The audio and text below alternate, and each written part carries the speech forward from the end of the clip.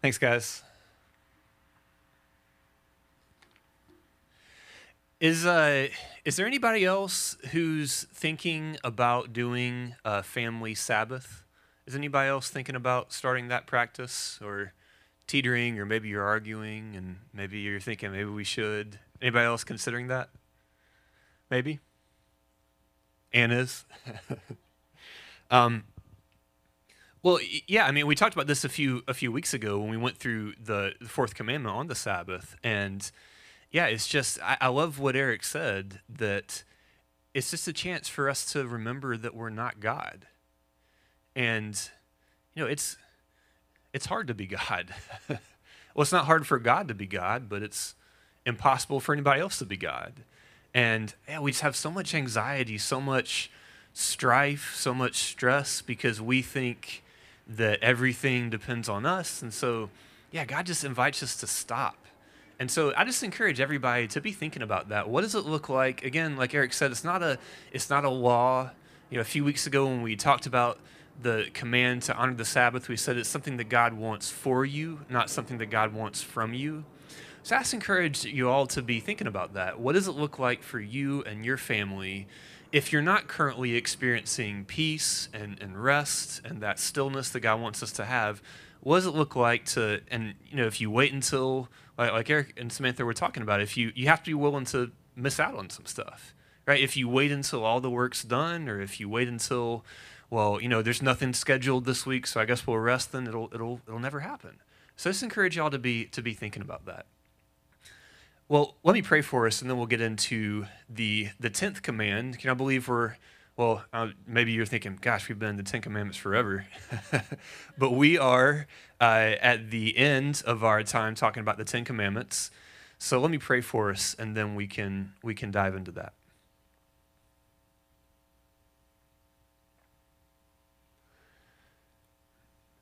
Heavenly Father, you are the Lord of the Sabbath.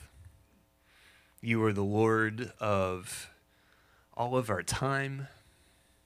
You're the Lord of every area of our lives. And so, Father, we just submit to you. And we ask that you would be honored and that you would be glorified through us. And so, Father, I pray that you would just speak through me, speak through your word as we talk about what it means to have a heart that delights in you instead of coveting what our neighbors have. And I pray that you just work in the hearts of each of my brothers and sisters here today.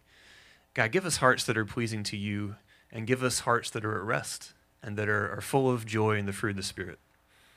In Jesus' name, amen.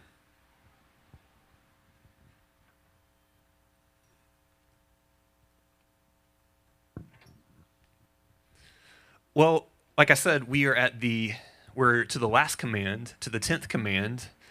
Um, and I hope, as we've been going through this, I hope what's stood out, and we try to make this clear, is that the Ten Commands, and we said this from the beginning, that it's not about, hey, if you want to go to heaven, here's 10 rules to not break, and if you screw up, then oops, out of luck. That's not what it's about at all. That these are not things that God gave to the Israelites and said, hey, here's 10 things. If you do these for a year, and I come back in a year and you're still doing them, then I'll save you out of Egypt. He said he rescues them out of Egypt. And he says, look, I'm the God who brought you out of Egypt, and I want to bless you. And let me give you 10 ways, 10 rules, 10 laws that show you what it looks like to live in relationship with me, to live the life you were designed to live. And so as with each of these that we've talked about, we've said that, yeah, this isn't something that God wants to just hang over our head and beat us up with. This is something God's inviting us into so we can experience more of Him, and we can experience more of the abundant life that He wants to give to all of us. So let's look at the last command, the 10th command, which is in Exodus chapter 20. Exodus 20, verse 17.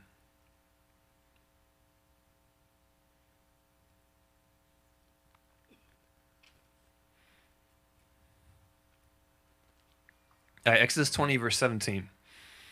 This is what it says. It says, "You shall not covet your neighbor's house.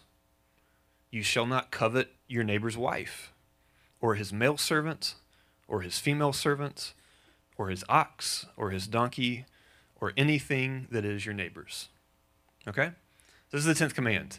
Now, so what does it mean to covet? Well, the word covet, the Hebrew word in the original language, Hebrew, that the Bible is written in, the word that's translated in our English Bibles, covet, it literally means to delight in something or to desire something. To delight in something or to desire something. All right? So is it a bad thing to delight in something or to desire something? Is it? No. No, those are our desires, our ability to delight in things. That's part of being made in the image of God. God has desires. God delights in things. We're made in His image, so do we. So we were made to delight in things and to desire things, and that's not bad. That's a good thing. Like C.S. Lewis famously says, the problem with people, it's not that our desires are too big and we need to kind of snuff them out. It's our desires are too small, and that we point them at the wrong things. And that's kind of what this is talking about here. So it literally means to delight in or to desire. Well, so if that's the case, there's some things that it's good to, quote unquote, covet, right? Maybe we wouldn't say it that way, but there's some things it's good to covet or to delight in or to desire, right? Let me give you a couple examples. Let's go to Psalm 19. Psalm chapter 19. We're just going to look at two examples of things that God tells us we should, and again, we wouldn't use this word, that we should covet, that we should long for, that we should treasure, that we should delight ourselves in. Okay?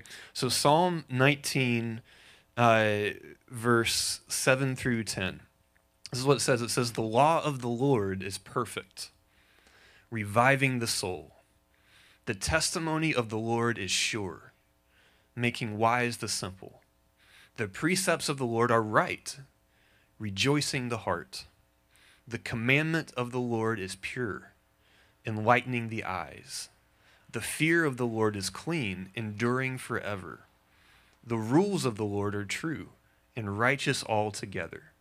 Okay, so he's talking about this God that made us, who speaks to us, and he gives us his word. He tells us who he is, he tells us who we are, and he tells us how to live. And so that's what he's talking about. And then look at what he says in verse 10. He says, "More to be desired are they than gold, even much fine gold. Sweeter also than honey and the drippings of the honeycomb." So what he's saying is that knowing God's words, living according to God's words, that's better than, you get the best looking ice cream sundae and you pile the toppings on and you put your favorite, syrup and oh, it tastes so good. That's what it's like that's what it's like to have God's words.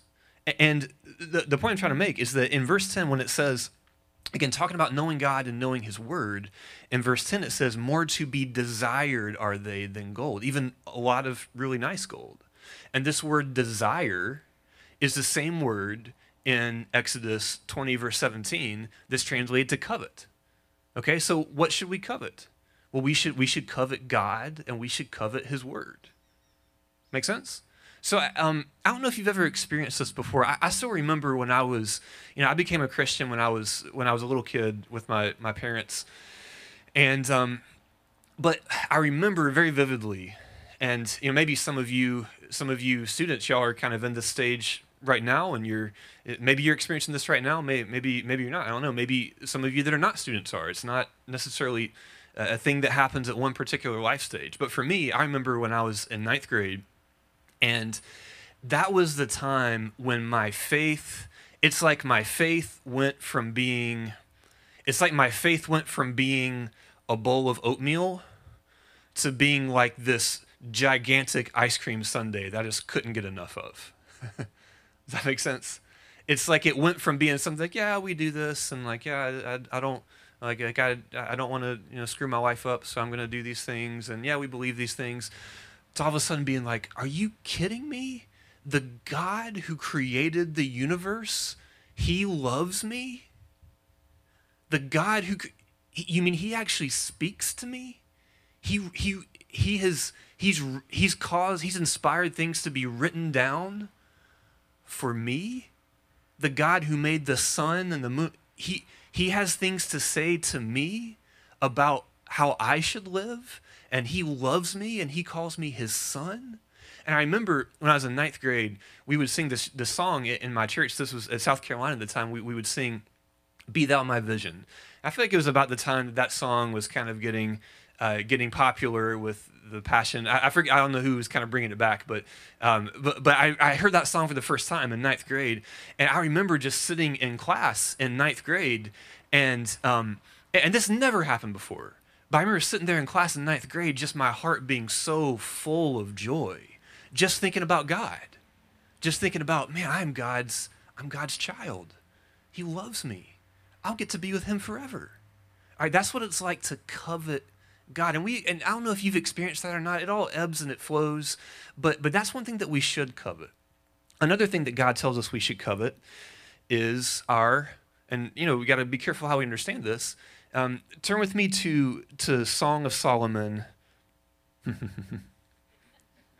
Song of Solomon, chapter 2, verse 3. It's not going to be one of those sermons, don't worry. All right, Song of Solomon, chapter 2, verse 3. So another thing that God tells us we should covet, or we should delight in, or we should desire, is our husband or our wife. Okay, look at what it says here. This is in Song of Solomon. It's it's a very detailed, it kind of feels graphic in some places, depiction of these two lovers, of a husband and a wife, and the way they love each other, and how God's blessed them with marriage and with romance and with sex, and it's celebrating that. And look at what it says in chapter 2, verse 3. And this is the bride talking about the groom. All right, it says, and we don't, maybe wives, you could, if you really want to impress your husband, you could use this type of language talking to him later. She says, "As an apple tree among the trees of the forest, so is my beloved among the young men." Lindsay, how come you never say that to me? As an apple tree among the trees of the forest, so is my beloved among the young men. And then she says, "With great delight," and this is that word that's translated covet again, "with great delight I sat in his shadow, and his fruit was sweet to my taste." Okay, so, and again, this word, with great delight, is the same word in Exodus 20:17 that's translated to covet, same word in Psalm 19:10 that's talking about more to be desired are the laws of the Lord. So what she's saying, she's talking about this desire and this just sense of fullness and the sense of happiness that wells up in her heart when she's with her husband. And I mean, many of us have experienced that. Right? I still remember when Lindsay and I first started dating, and it was like you could just, it didn't matter what happened. You just could not knock the smile off of my face. It was just, there's that sense of like, man, if just knowing that this person cares about me and that we can be together, like I'm just so happy. I'm so content. I'm so full of joy. Right? So those are two things that God tells us to quote unquote covet. To covet our own wife or our own husband, and also to covet the Lord. Okay, so what's going on in Exodus 20 then? Why is it saying you shall not covet? Well, look at what it says. It doesn't just say, hey, stop being such needy people with desires. You should just, go sit in the corner and like read scripture all day and like it. That's not what it's saying. It's saying that you shall not covet what? Things that don't belong to you. It talks about your neighbor's wife and your neighbor's house and your neighbor's servant and your neighbor's possessions and things like that. So when our desires go wrong, when we start coveting things that don't belong to us. So this is, as a side note, in Genesis chapter 3, when it says that Eve, God gave him everything, and there's one tree in the garden, the tree of the knowledge of good and evil, and he says, don't eat from the fruit of that tree, because it won't be good for you if you do. And Eve is looking at it, and the snake's tempting her, and then it says that when Eve saw that the fruit was desirable to make one wise, guess what word that is? It's the same word that's translated to covet. And so what's happening there is that Eve is looking at something that doesn't belong to her. It's the only thing in the whole garden that doesn't belong to her. It belongs to God. And she says, I really need this. And this is what the 10th commandment is talking about. You remember a few weeks ago when we were going through the series on our need for a Savior? Remember that? And we talked about how our hearts are tricky. Anybody remember that? Our hearts are kind of like con artists. And one thing we said is that one of the ways our hearts trick us is that they tell us that, I think the way I said it was that our hearts will tell us that bad things are good and that good things are God. So what often happens, what our hearts will do, the sinfulness in our hearts, is that we'll be living our life, and then we see something. And very often, it's not something that we have. It's something that our neighbor has. We go to dinner at somebody's house, and we see their house, or we hear them talking about their job, or we see their wife or their girlfriend or their husband or their boyfriend, or we see the way their kids behave or something. And there's just something in our heart that it just says, I have to have that. If I only had that, then I could be happy. You know why I'm not happy right now? You know what my problem is? I don't have that.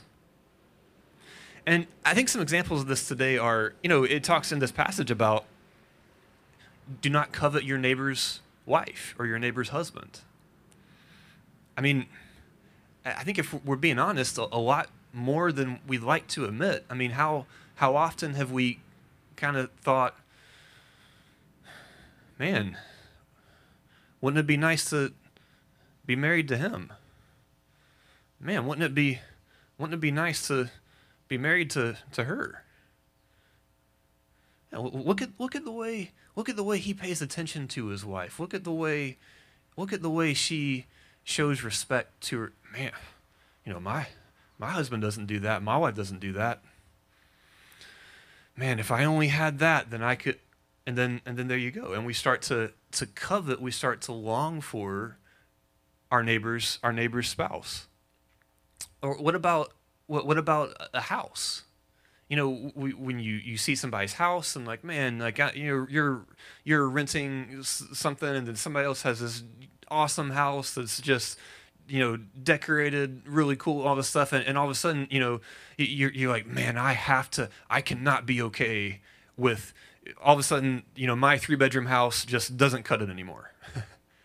Right? Or my whatever size TV, when I see their TV, like I need a TV like that.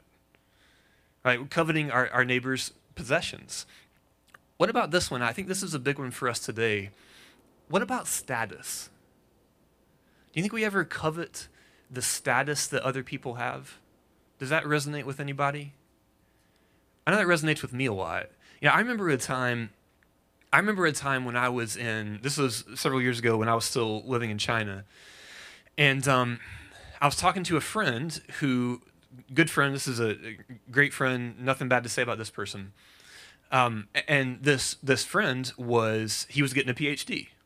Okay, he was going to seminary, or he was going to, I forget which university, and he was working on a PhD. And so I have never wanted to get a PhD. All right, that's something about me. When I heard people say, well, it's great, you spend about 7 years and they don't pay you any money and you work for about 100 hours a week, and when you get halfway in, somebody tells you that everything you did is wrong and you have to start over, and then afterwards you have all this debt and you can't get a job. So come on, join the program. That was never something that appealed to me.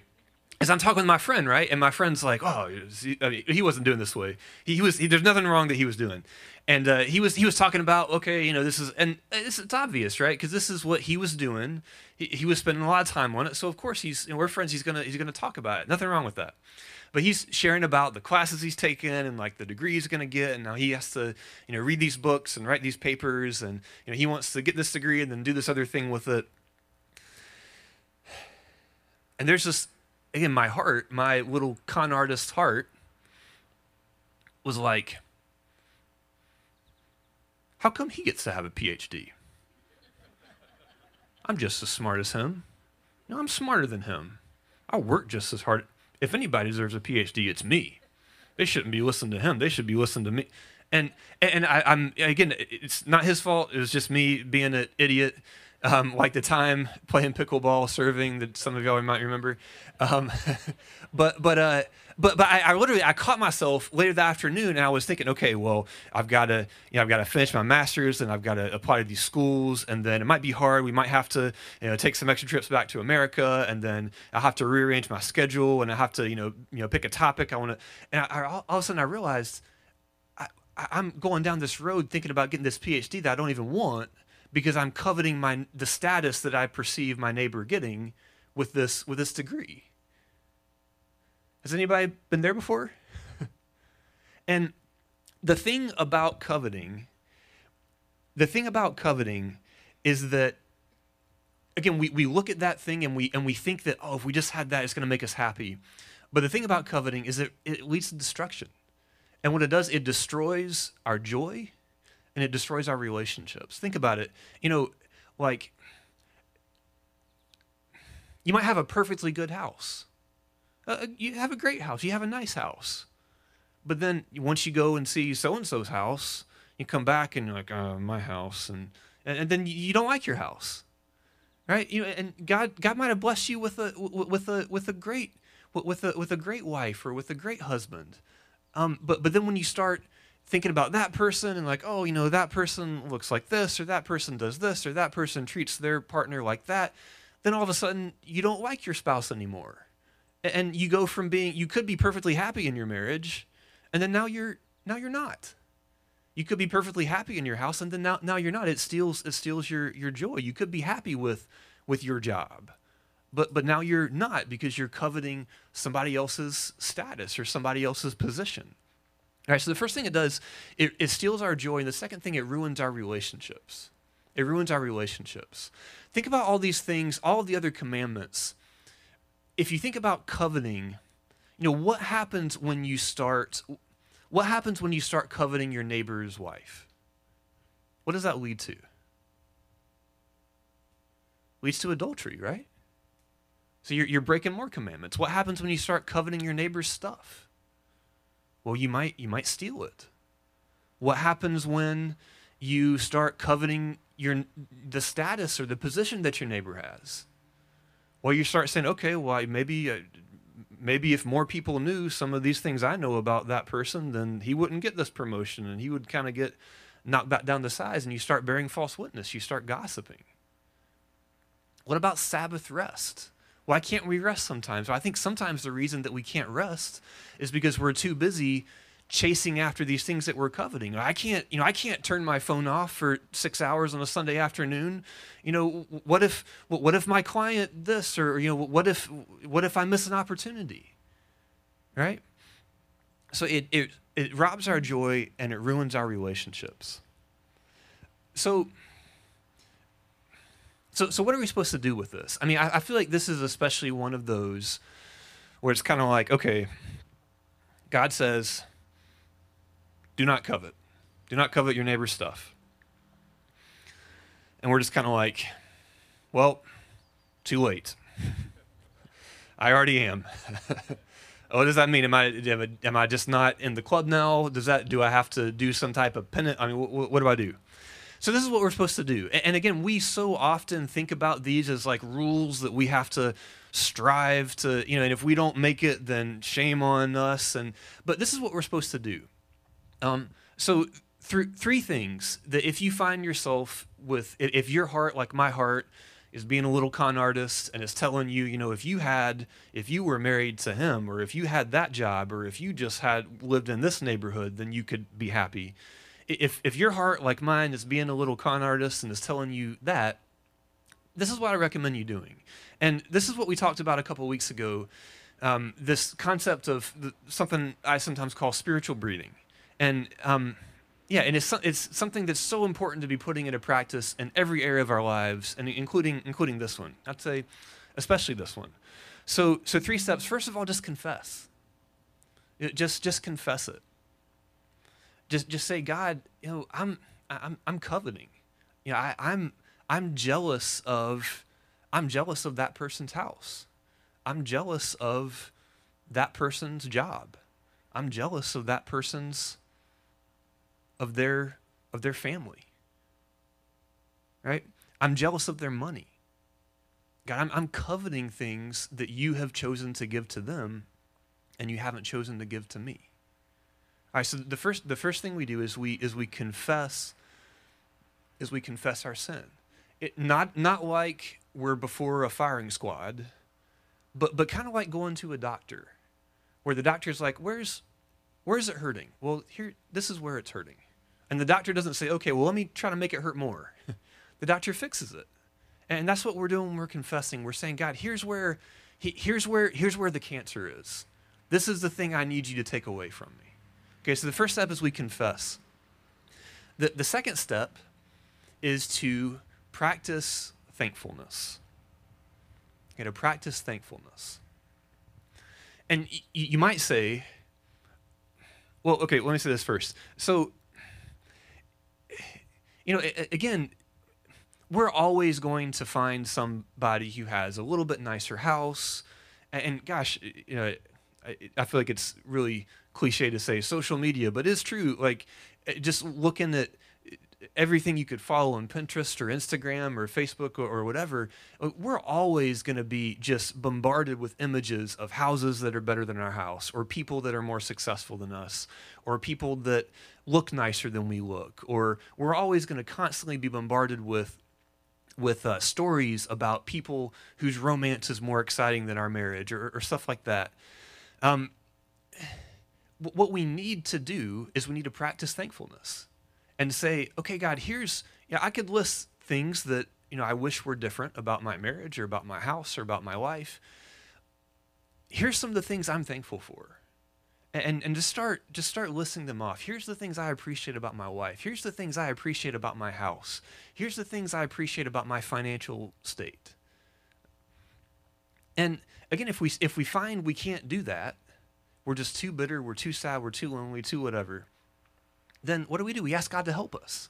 We say, God, take away this covetousness.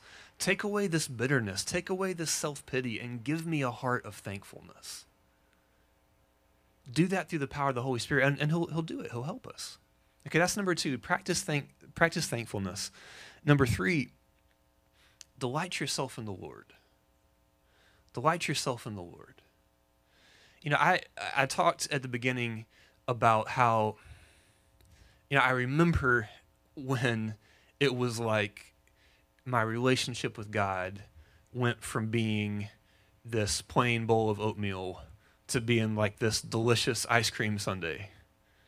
I talked about that, and especially for me, just some of those songs that I remember, they would just resonate in my heart, and I would catch myself just singing them to myself and just having that heart full of joy. And if you've been a Christian for any length of time, maybe you've experienced that. But if you have experienced that, I would guess you've also experienced, like I have too, that doesn't last forever. We can have highs and we can have lows. We can have times where we feel so close to God and our heart's just on fire, thinking about how much God loves us and how much we love God.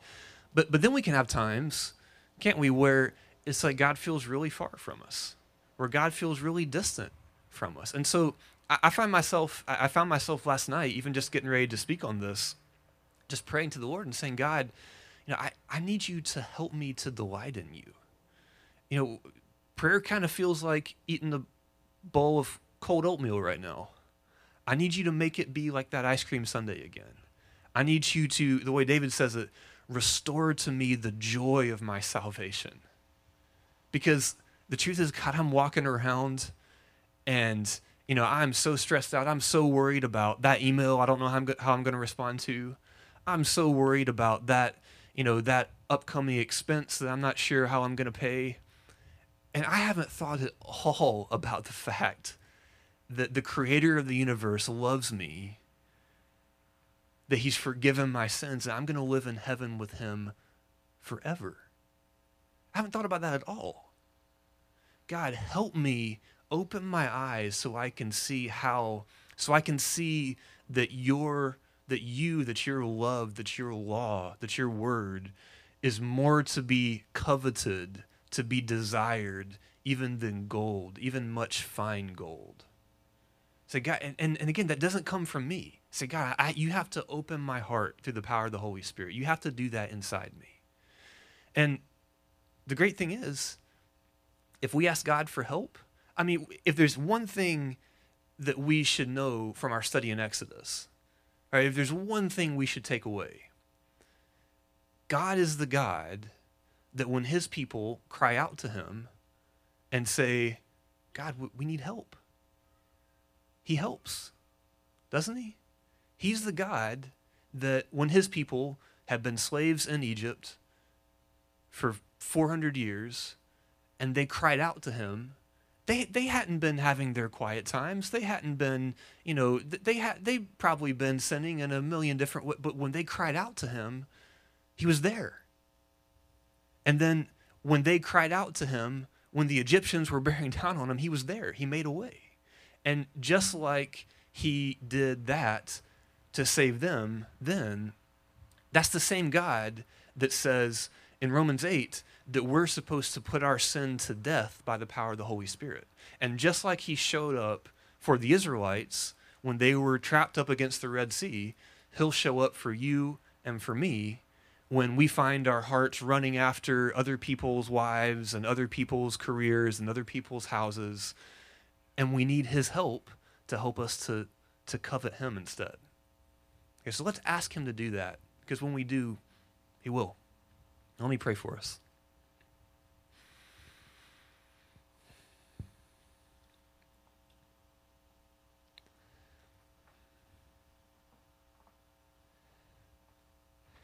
Heavenly Father, we love you. And God, I just need to ask you right now to come through the power of the Holy Spirit and to take away the coveting that I have of things that belong to other people in my heart. And God, you know what those things are. I just pray you would take those things away and you just replace it with a delight in you and a thankfulness for what you've given to me. And God, I pray for my brothers and sisters that are here. Lord, you know the things that are drawing them away from you right now. You know the things that they feel they can't live without right now. And so, God, I just pray that you would work in each and every one of our hearts so that we can truly be content and we can truly delight in you and we can receive all the things that you've given to us with thanksgiving. Let me pray this in Jesus' name. Amen.